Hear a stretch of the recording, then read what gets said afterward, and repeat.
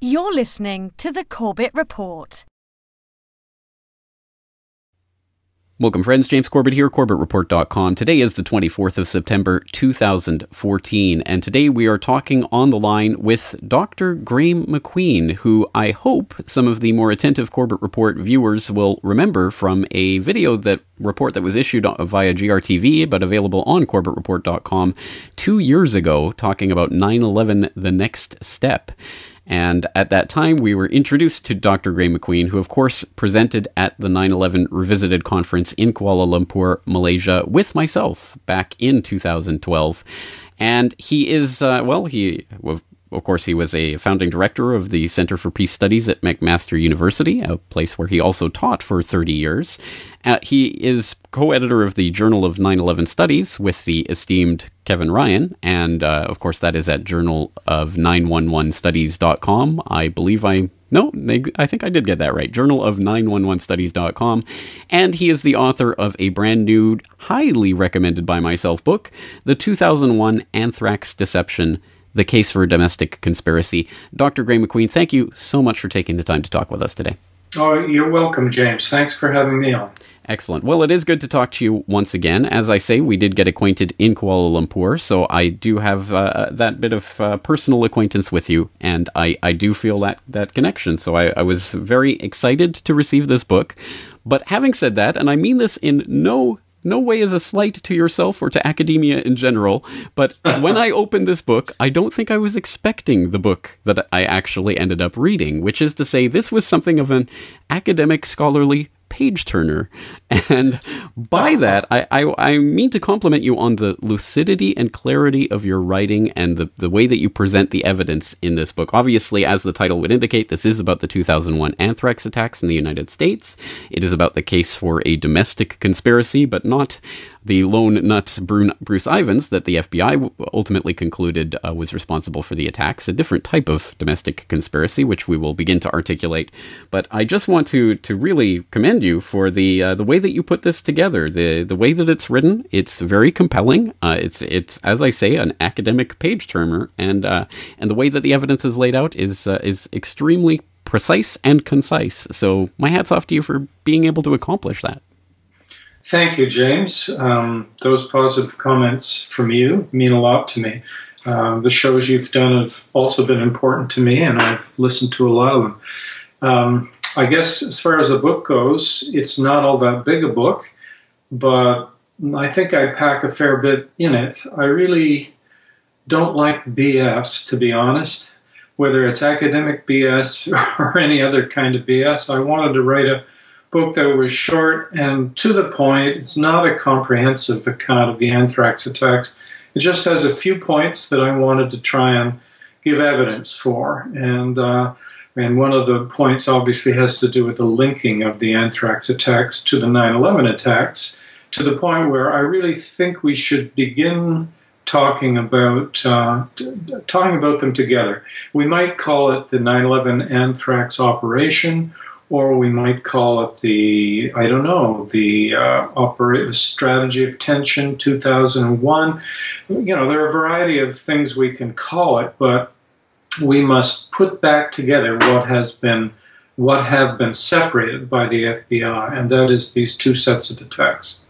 Well, I think you're exactly right about that, because it does seem from our perspective today that 9/11 was an event that took place on a singular day, but it is difficult for even those of us who did live through those events in that time period to recall how 9/11 was obviously an ongoing phenomenon that stretched out over those weeks and months in the winding down days of 2001. To the extent that everyone was wondering about the next attack. When was the next attack coming? What form would the next attack take? And that was something that was speculated on to no degree with much degree of speculation, hype, and seemingly never-ending rhetoric from the mainstream media. And this book does a remarkably good job of recapturing that time frame with extensive documentation to a lot of the newspaper stories and mentions in the media that were happening around that time, specifically regarding the possibility of a biological attack. And lots of these references, as you put into the as you document very thoroughly, as I say in this book, took place in September of 2001, before, according to the FBI, anyone knew that an anthrax attack had taken place other than the perpetrators of the anthrax attacks. So let's talk a little bit about that context of the of September 2001 and how this this meme of, as you point out in one of the chapters, the unthinkable, suddenly started to become very thinkable. Yeah, well, it's one of the giveaways, really, for these attacks, which is why I had a separate chapter on foreknowledge of the attacks. I guess I call it advanced knowledge, but whatever you call it, the basic fact here is that the newspapers, and not just newspapers, other media, were filled with references to not just the danger of coming attacks. I'm talking about the period right after 9/11, but quite specifically the dangers of biological and chemical attacks. And they sometimes got quite specific. I mean, this is during September. They're talking about a run on Cipro, which is the antibiotic people were taking at the time for anthrax. That run on Cipro happened well before there was any public knowledge of the anthrax attacks. It was reported in the New York Times. The Washington Post was talking about people begging for, people wanting a vaccine for anthrax. There were all kinds of references, quite specific, some of them talking about the fact that, for example, on September 17th in the Washington Post, there was an article about, it'd be really terrible if somebody were to attack with anthrax because, people would get the disease, but it wouldn't be diagnosed right away, so it would be this covert, horrible thing. And on the exact day that showed up in the Washington Post, namely September 17th, possibly the day after, September 18th, actual letters with anthrax spores were being put in the mail. And just as the guy had predicted, people started to get anthrax, and they didn't initially diagnose it because people didn't know what it was. They had so-called flu-like symptoms. And as we look into this advanced knowledge thing, we find that, Mr. Bush, the president, so-called, I don't like to call him the president because I don't believe he was ever elected. And I think it's actually an insult to the American population to refer to this pretender as the president. But in any case, a man occupying the White House, George W. Bush, was put on this antibiotic, Cipro, on 9/11, and so was the vice president, Mr. Cheney. And there are a whole set of quite specific incidents that are discussed in that advanced knowledge chapter that are fishy in the extreme. Now, at the time, people seemed to accept it. Oh, well, this was just a worry. It was just a threat. We won't call it advanced knowledge because, of course, it doesn't become clear that it's advanced knowledge until the attacks become known. And also there was this idea going around that, this is coming from our intelligence agencies and they have reason to believe that such attacks might happen. This is evidence-based. We should be grateful for these warnings. But we can see now in retrospect that it wasn't based on good intelligence, that the intelligence reports were talking about Al-Qaeda in Iraq and so on, but these attacks didn't come from Al-Qaeda in Iraq. Al-Qaeda didn't have anthrax spores. Iraq didn't have anthrax spores. Iraq hadn't had anthrax in its possession for years, and Al-Qaeda, as far as we know, never had it. There was no intelligence for this. So that's why, looking back in retrospect now, we can see things that wouldn't have been clear to people at the time. It was fraud. And the advanced knowledge indicates that there was quite a large body of people that knew these attacks were in fact happening. Absolutely. It's an exceptionally important part of the story, but just to make sure that we all are on the same page when it comes to the story itself, I suppose we've jumped into the middle of the conversation without establishing the anthrax attacks themselves, which is kind of mind-boggling that we have to do, but I believe we do have to do it because this is the forgotten terrorist attack of 2001 to a large extent because it obviously didn't quite play out the way that the perpetrators wanted, a conclusion that you come to at the end of the book, and we'll obviously touch on that later.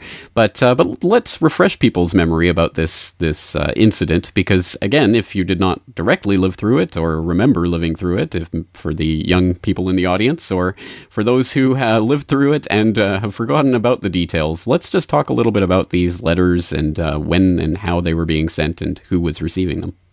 Right. Good point. Part of this is a natural forgetting process, but part of it is that the agencies involved, especially the FBI, have been sort of sweeping these attacks down the memory hole for some years because it's very inconvenient to have people remembering them, because the narrative fell apart quite quickly in a way that the 9/11 narrative didn't, and it threatens to drag down with it the 9/11 narrative, and frankly many other sub-narratives in the War on Terror.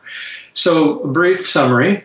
Around September 17th or 18th, in other words, about a week after the 9/11 attacks, envelopes containing notes, that is a little bit of text, as well as spores of the bacteria, very lethal bacteria, anthrax, were put in the mail. And the first wave of them went out to news agencies. Later on, we had some with an even more refined product, an even more lethal product, being sent to two U.S. senators.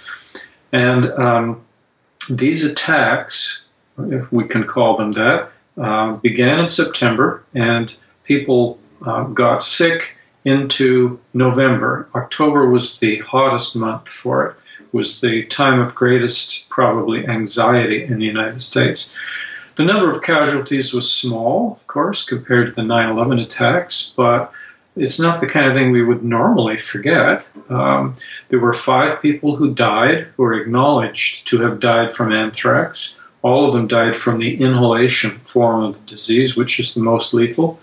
And there are conventionally said to have been about 22 people who were injured, although some people think that the true figure is much higher than that.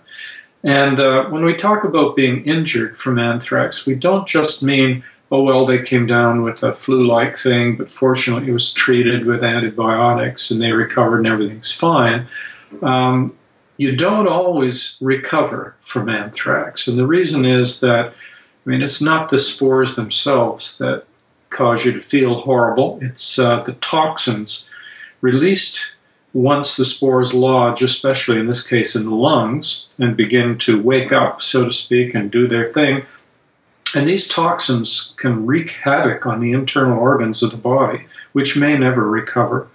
So in any case, that's what happened, and people were dying into November 2001. This was a phenomenon of the fall of 2001.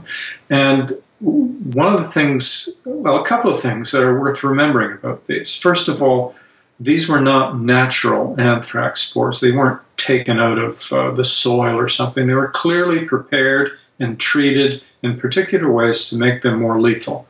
Now, the FBI has tried to diminish this fact, but I think the evidence is overwhelming. And that means that it was weaponized anthrax, and that means that it was a so-called WMD. This was somebody unleashing a weapon of mass destruction. So this is the traditional horror, this is the fear, that somebody's going to use WMD in the United States. Well, we have to remember, it happened, okay?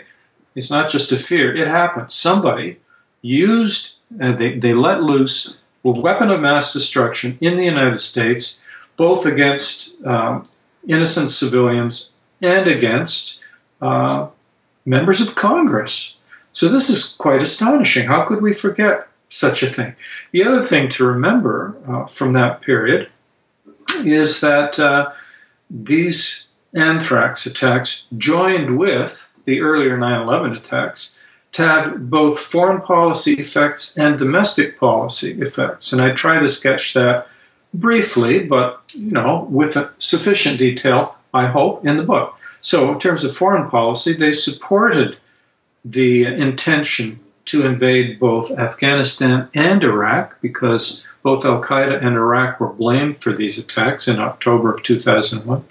That's in terms of foreign policy. Domestically, they were very closely related to the Patriot Act, the so-called USA Patriot Act that was introduced to Congress in September and that was signed into law on October 26th. And I've tried to show there's quite a close association between the anthrax attacks and the passage of the Patriot Act. And therefore, they had a big effect on these very important events in history. So we mustn't forget them. And that's the gist. And let me commend you again for that passage in which you do connect the Patriot Act's passage to the anthrax attacks, because again, I think it was remarkably clear, and it certainly did support that connection, including, of course, the fact that the two people in the Senate who had the most possibility, at any rate, of, if not derailing, at least delaying the passage of the Patriot Act, Leahy and Daschle, were both targeted in the anthrax attacks, which again is one of those major pieces of the puzzle that is difficult to deal with when we're talking about some sort of lone nut scenario, which of course brings us to the question of the perpetrator hypotheses, which is, of course, the title of Chapter 5 of your book. And I like the way that you open this chapter, because I think it takes a slightly different tack on the question of who committed these acts, and it takes the conversation in a useful direction. So let's just quote from the beginning of that Chapter 5, Perpetrator Hypotheses. Who planned and carried out the anthrax attacks? In struggling with this question, we should not rush too quickly to the discussion of individuals, Hatfield, Ivins, and the like, persons proposed by the FBI as lone wolf perpetrators. A more useful approach is to sketch the possibilities in general terms and try to establish the actual historical movement of the investigation among them.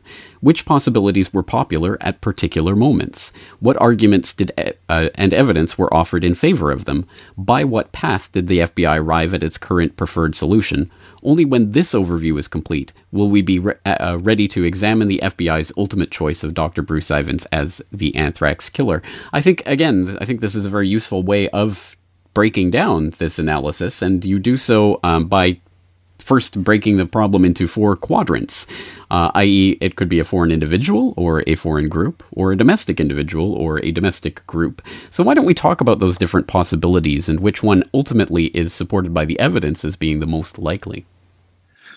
Right. Thanks for starting us off that way. It took me a while in my own study of the anthrax attacks to arrive at this way of beginning to talk about perpetrators, because we too often allow the context of these things to be set for us by whoever it may be, the mass media, the FBI, so on and so forth. They sort of establish the questions, and we too often leap in and accept the way they've set it up, and that's very dangerous, very dangerous. And so I could see that there were a lot of good people doing research on the anthrax attacks. I'm kind of Johnny-come-lately here. There were a lot of people ahead of me. But too often they would start talking right away about, well, did Stephen Hatfield do it? Did Bruce Ivins do it? And in that case, what you're really, if you're not careful, what you're accepting is the idea that this was done by a single person, and that we must all begin discussing who that single person might have been, and so on and so forth. But in fact, the FBI never established that it was a single person. There's tons of evidence that it wasn't a single person. So that's why I wanted to draw back a little bit from that usual way of going at it. So to answer your question about let's see if I can summarize this.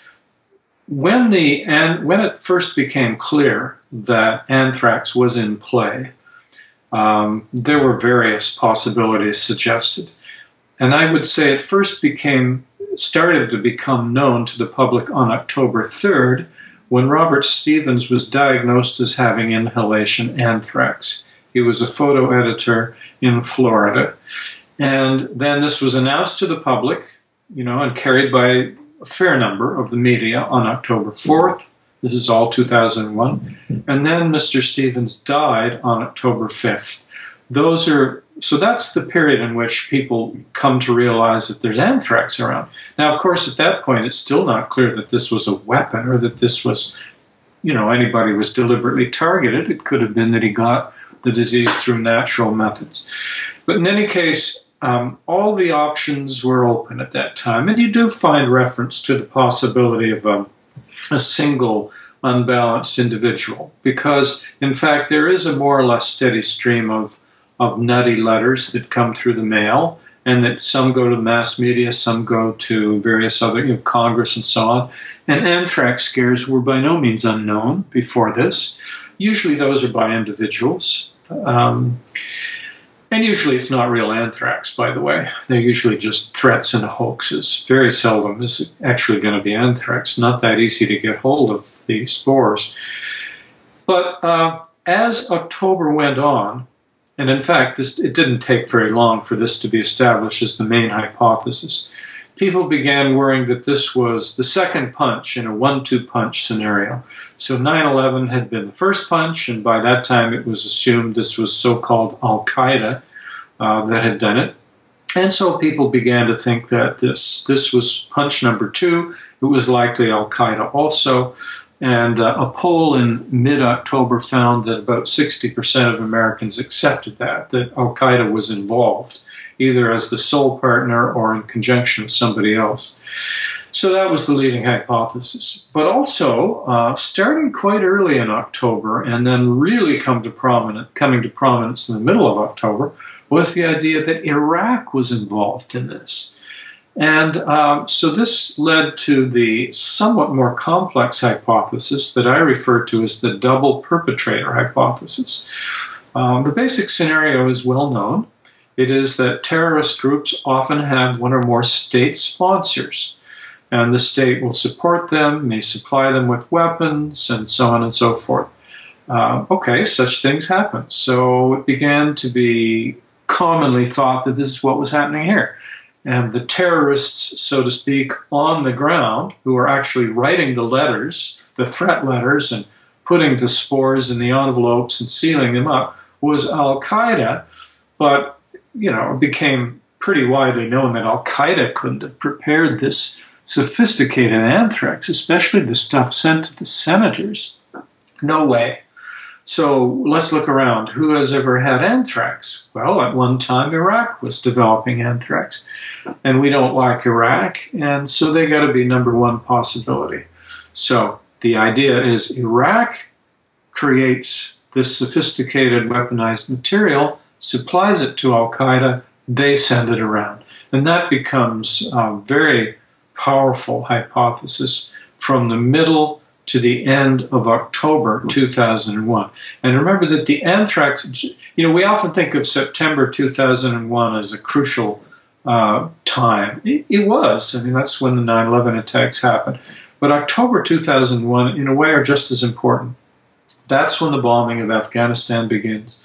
That's when very overt preparation begins for attacking Iraq. That's when the Patriot Act is passed. That's when the NSA, as far as we know now, begins the mass spying on U.S. citizens. That's when the anthrax attacks happen. So as you said earlier, it's not just a matter of September. These events were drawn out over the fall. So anyway, that's the leading hypothesis up until the Patriot Act is signed into law on the 26th of October. And George Bush, when he gives his little speech justifying the Patriot Act on that date, he refers to 9/11 and he refers to the anthrax attacks. And his speech assumes they were done by the same group, or at least related group of extremist Muslims. But rapidly, after the Patriot Act is passed, the narrative begins to crumble. And one of the reasons it begins to crumble is because of hard science. Those who look at the spores, it seems clear that some of the people who examined the anthrax spores had not been fully brought into this fraud. And they started to say, I'm sorry, but this looks like an American product. This looks like it comes from our own domestic program, not just American, in other words, but from U.S. military and intelligence labs. And that really quite rapidly becomes accepted. and for very specific reasons we could get into later if you like. So by the end of the year, by the end of December 2001, all the frauds meant to frame al-Qaeda in Iraq have crumbled. There is a group that continues to try and revive those theories from time to time over the next year. But the main consensus, and that includes the FBI, includes Homeland Security, includes the White House, is that somehow this has come from within our own biological weapons program.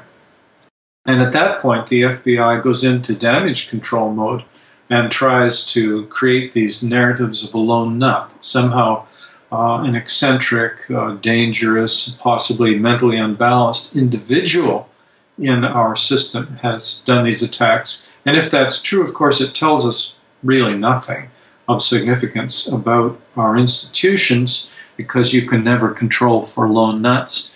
And we can just sweep the thing into the memory hole, and we can regret it, and we can try and find the guy that did it, and it ceases to be of political significance. So that's a brief rundown on the perpetrator. And of course, one of the main points of my book is to say the lone wolf or lone nut hypothesis does not work. It was clearly a group, and that group has clearly never been identified. They're still at large, and I also give evidence that they ideologically they're connected to neoconservatism, but they extend right up to the highest levels of the executive branch of government in the United States. I think that's quite clear.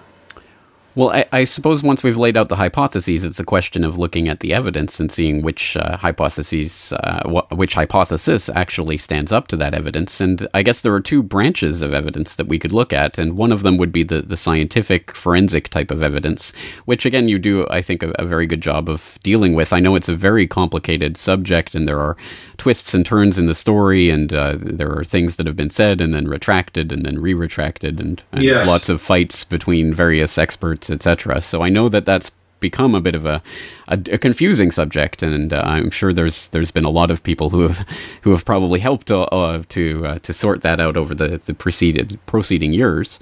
Yes. With regards to that, for anyone who has been following, especially over the last 3 or 4 years, I would say that it's become quite obvious that the momentum has been quite very much against the FBI in the case that they have attempted to make. The scientific consensus is increasingly that there was gross mishandling of the case from a scientific perspective, and there's again a number of bodies and institutions and reports that have been issued to that effect. But one of the parts of this story that I was not really familiar with that you brought out in the book that I was fascinated by was the fact that apparently there was a 2003 civil case that was filed by the family of Robert Stevenson, the first victim of the attacks. Stevens, right? Yeah. The first victim of the attacks, who and that case actually provoked the Department of Justice to issue a summary for a motion. What is the technical term for this? I don't remember. Yeah, wanting to dismiss the case. Whatever. Summary judgment or something. Yes, exactly. Yeah. And with basically the case that they make directly contradicts and undermines the FBI's own case and the types of details they attempt to include. That's a fascinating part of this story. So perhaps we can approach the forensic evidence from that side. Why don't you tell us a little bit about what the evidence actually indicates about the capabilities of the people who must have been working on this the cultivation of these spores?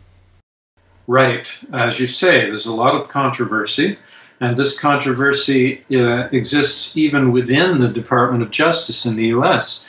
And perhaps it's worth reminding people that I don't say that everyone in the Department of Justice and everybody in the FBI and everybody in the State Department, so on and so forth, are crooks, and that they're all in on this and they're all rubbing their hands with glee trying to kill American citizens. No, I assume that many people are professionals doing their job as well as they can, and that some, in fact, are idealistic individuals who are really outraged by what they see happening, sometimes in their own agencies. And this creates certain problems for people who want to pull off major frauds, because they can't assume everyone in their agency will go along with them. And I think that the anthrax attack narrative came apart partly because there was no consensus on these issues and they couldn't control the narrative. Now, with the Stevens civil case, what you had was really two different parts of the Department of Justice in the U.S. contending with each other, going against each other. And I don't know initially if they did that consciously or whether they fell into it.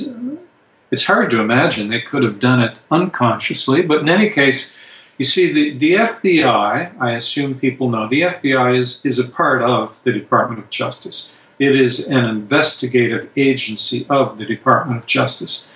And the FBI is given power to investigate terrorist acts in the United States. So it took over with the anthrax attacks, just as it took over in the investigation of the 9/11 attacks. And when I say took over, I mean it's quite aggressively pushed aside various police departments and so on that would have normally wanted to investigate something that happened on their turf.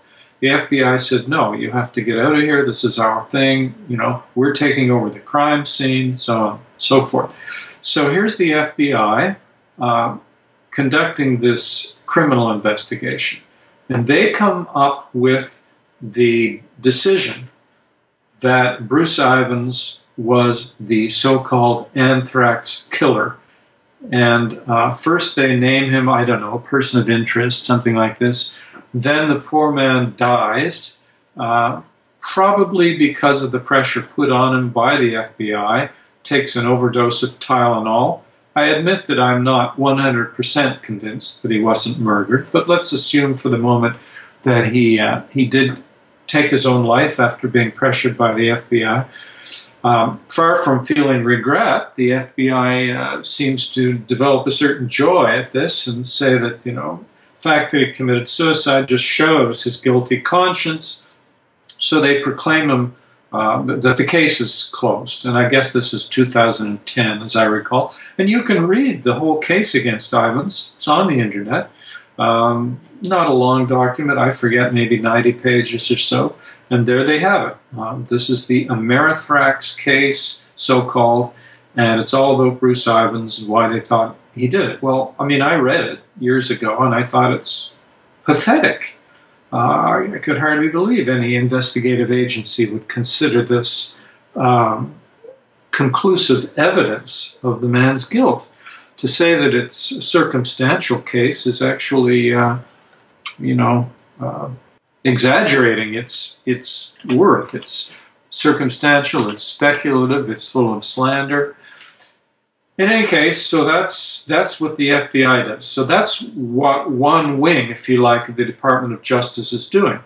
Meanwhile, though, the family of Robert Stevens, the first man to die from anthrax, mounts a civil case and takes the U.S. government to court and asks for, I don't remember how many millions of dollars, a large sum of money, on the basis that, you see, by the time they launched this case, it's accepted that this was a domestic operation and that the spores came from inside the U.S. military-industrial complex. So the Stevens family says, well, you know, I'm sorry, but this is outrageous that the security should be so lax in these laboratories that somebody can go in there and either steal anthrax that's already been prepared or, you know, sit down and create their own anthrax, their own spores, and then take it out and kill Mr. Stevens and the other people. That's not acceptable.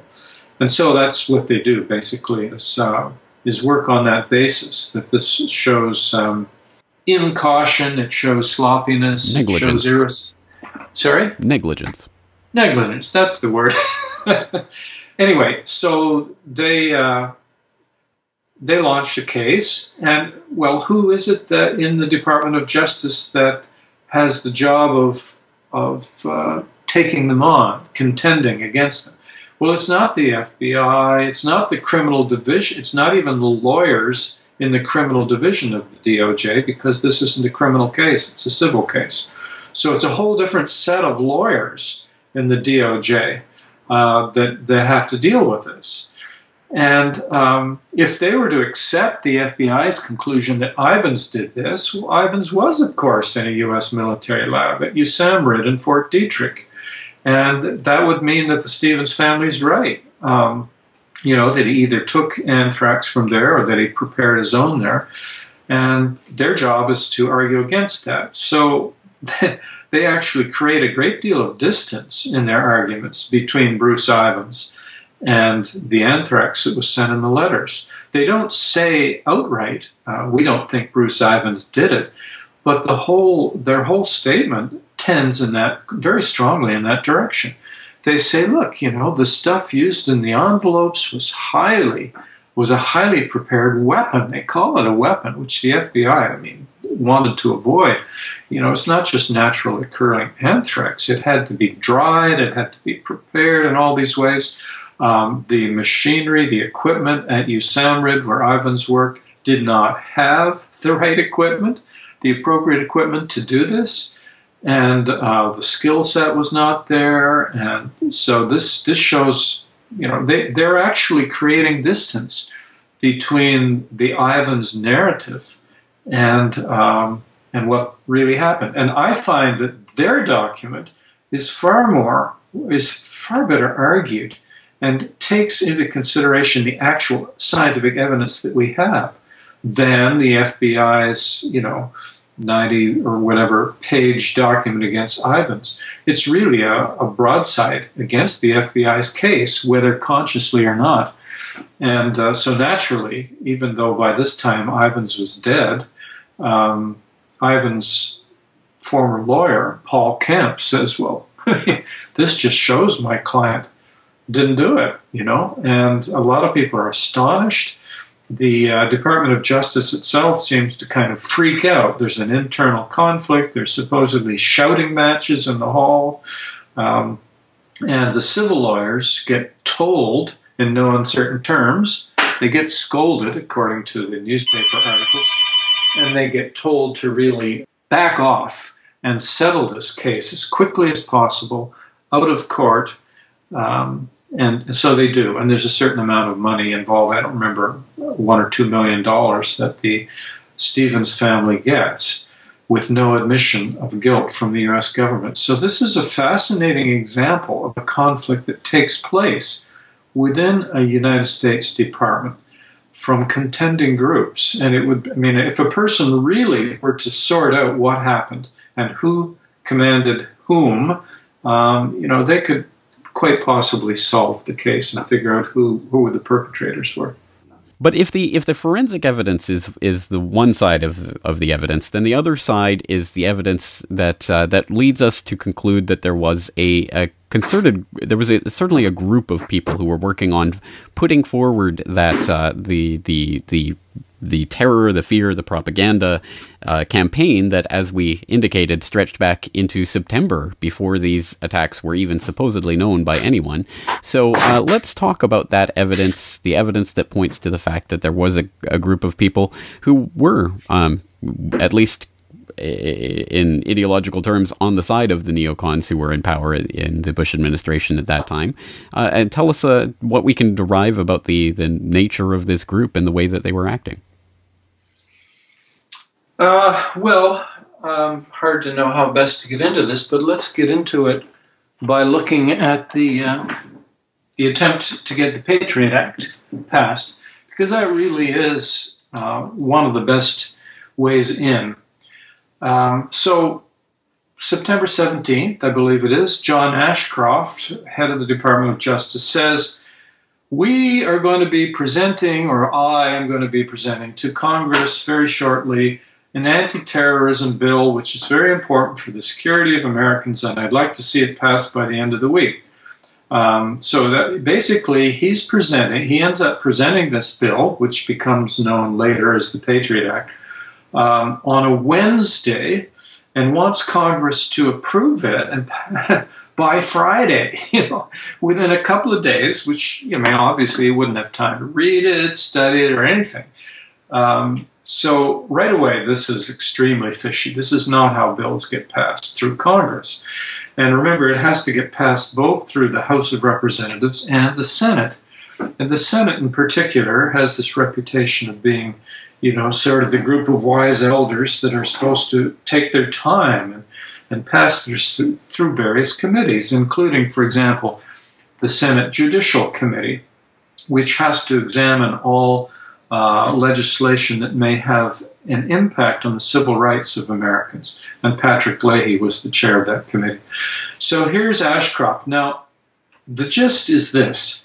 From that day, September 17th, until October 26th, when the Patriot Act was signed into law, there was constant pressure from the what I call the executive branch of government, which includes not just the president and the vice president, but all these agencies, the Department of Justice, the Pentagon, the CIA, the FBI, pressure on the legislative branch, on Congress, to pass this act. And so, for example, we have a whole bunch of these guys coming out of the woodwork on about September 30th. You have Minister of Health, or at least that's what he's called in Canada. I forget what he's called in the United States. And we have Rumsfeld, Department of Defense, and we have about 5 of them come out and give these talks saying, you have to pass this thing quickly, this Patriot Act. And if you don't, something horrible is going to happen. And several of them say quite explicitly, we're worried about biological or chemical attacks. Now, you have to remember, nobody's gotten sick from anthrax at this point, September 30th. That's not going to happen for a few days. But the letters are, in fact, in circulation by this point. In fact, I have to correct what I said. There are people getting sick from cutaneous anthrax by this time at various news agencies, but nobody knows about it. It hasn't been diagnosed yet. So at the very moment the letters are circulating, people are starting to get sick. Nobody's supposed to know about it. These folks in government are coming out and saying, my gosh, we may be attacked with biological weapons soon if we don't pass the Patriot Act. And then this goes, just step by step, all until the time it's passed. We have members of Congress being scared. They're told they're not supposed to identify themselves in public because it could be these WMD attacks. They shouldn't wear the congressional pins. They shouldn't use their congressional license plates. There's barricades around Congress and tape and, this crime scene tape and all kinds of stuff. And so, in other words, they're being constantly threatened and frightened. And then the FBI comes out and says, we've got this very concrete warning, the most serious warning since 9/11. I seem to remember this is October 11th. I may be wrong. And it looks like, my God, there may be a terrible attack within the next couple of days. It may involve, biological or chemical weapons. And so that evening, the Senate passes the Patriot Act. Now, this is a first draft of it. It has to be redrafted. But that's a crucial date, right after the FBI warning. So, again, if you look at it closely, which I try to do in the book, it's very clear that there is a group of people in the executive branch of government that are coming out and trying to get that darn bill passed. And why are they trying so quickly, so hard? Well, it's partly because we have evidence that, yes, people can be frightened into restricting their own civil rights, into committing civic self-immolation, and in going to war. This can be done. We know this. That's what the strategy of tension is all about.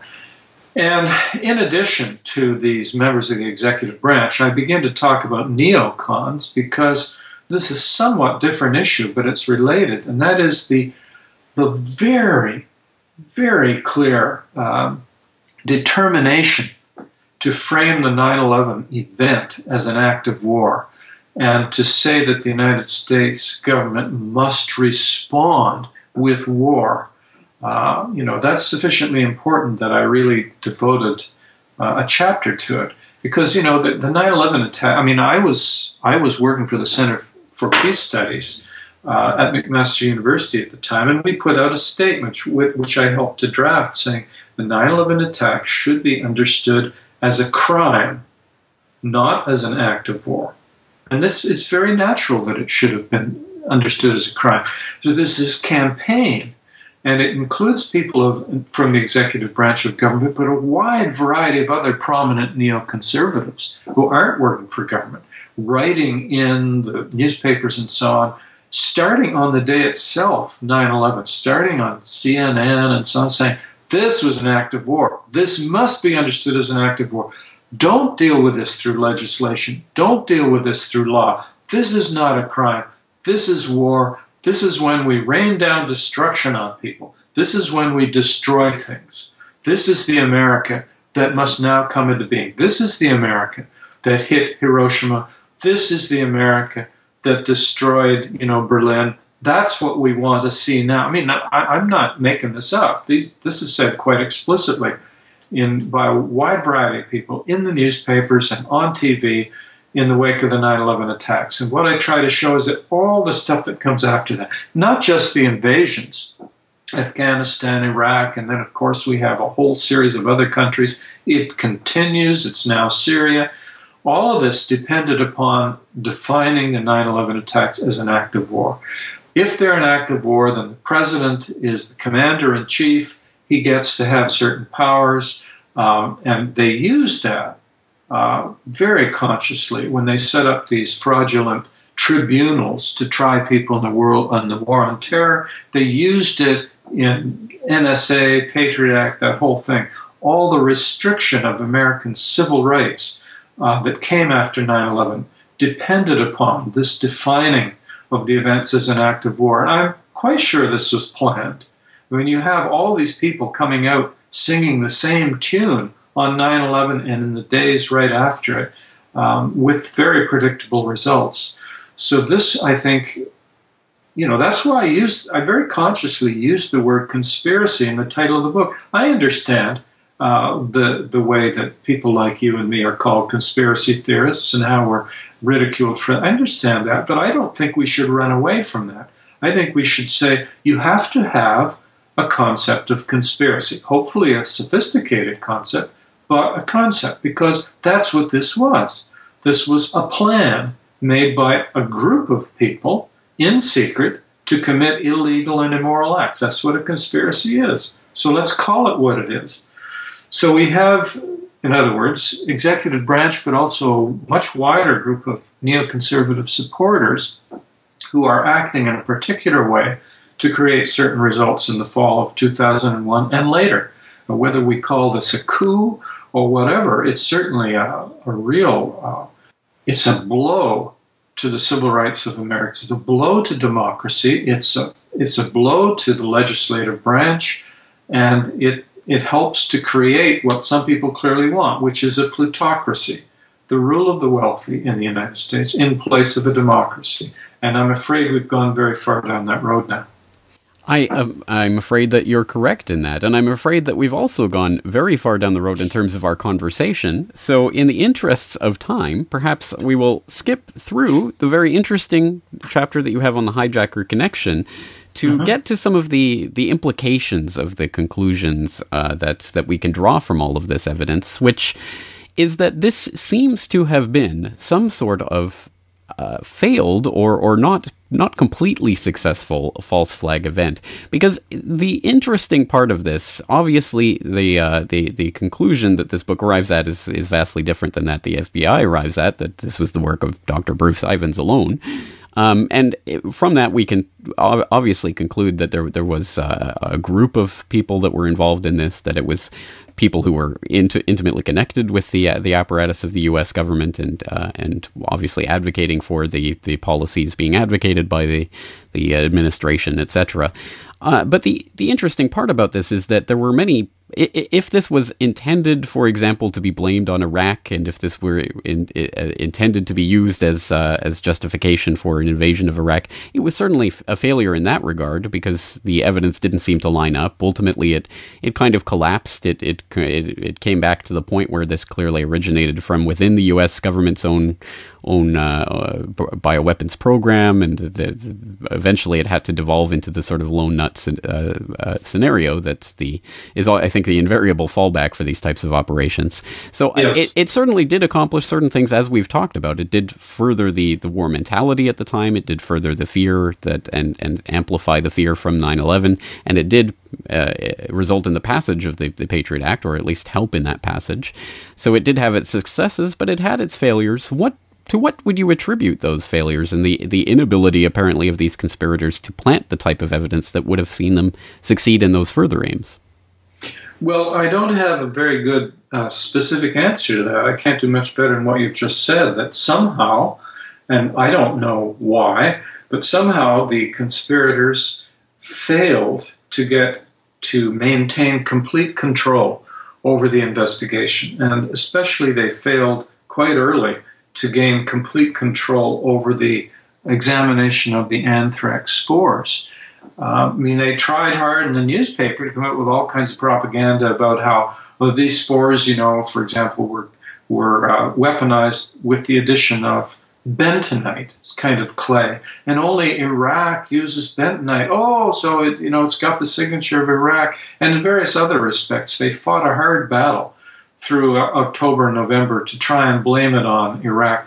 But ultimately they failed because there were scientists looking at this stuff who apparently were not bought out, who apparently were not brought in on the conspiracy. And this includes some people within the U.S. military and intelligence community, like the Armed Forces Institute of Pathology, which examined the spores and said, there's no bentonite here, right? So I guess the lesson would be, if you're going to try and put one over on people, you better make sure you've got all your allies lined up, because they didn't do it. They blew it that way quite quickly. And sorry, go ahead. I was just going to say, or get your hands on some bentonite and make it appear. Yeah. Right, exactly. Well, as you say, I guess we certainly don't have the answers to that, because we don't have the answer as to being able to identify by name the people who perpetrated these attacks. But obviously we have a pretty good comprehensive picture of the types of people who would have been involved in this. And obviously it's broadly along the lines of what I think many people in the 9/11 Truth Movement would have suspected and have probably argued all along. Again, I just want to stress that this book really does cover all of the subjects that we just discussed and more in a great degree of detail in a remarkably concise manner. So once again, my hat's off to you for being able to accomplish that. And I wanted to give you the chance to direct people to the best place that they can go to actually purchase this book, because I know obviously Amazon.com will have this in stock, but if there is a more direct way that people can purchase that, let them know. Thank you, James. Well, the most reliable way so far seems to be for people to go to the website of the publisher. It's Clarity Press. If you Google Clarity Press and you look on recent books that have been published, you'll find the 2001 Anthrax Deception. Click on that, and it has its own web page from which you can order. That's the best way to do it.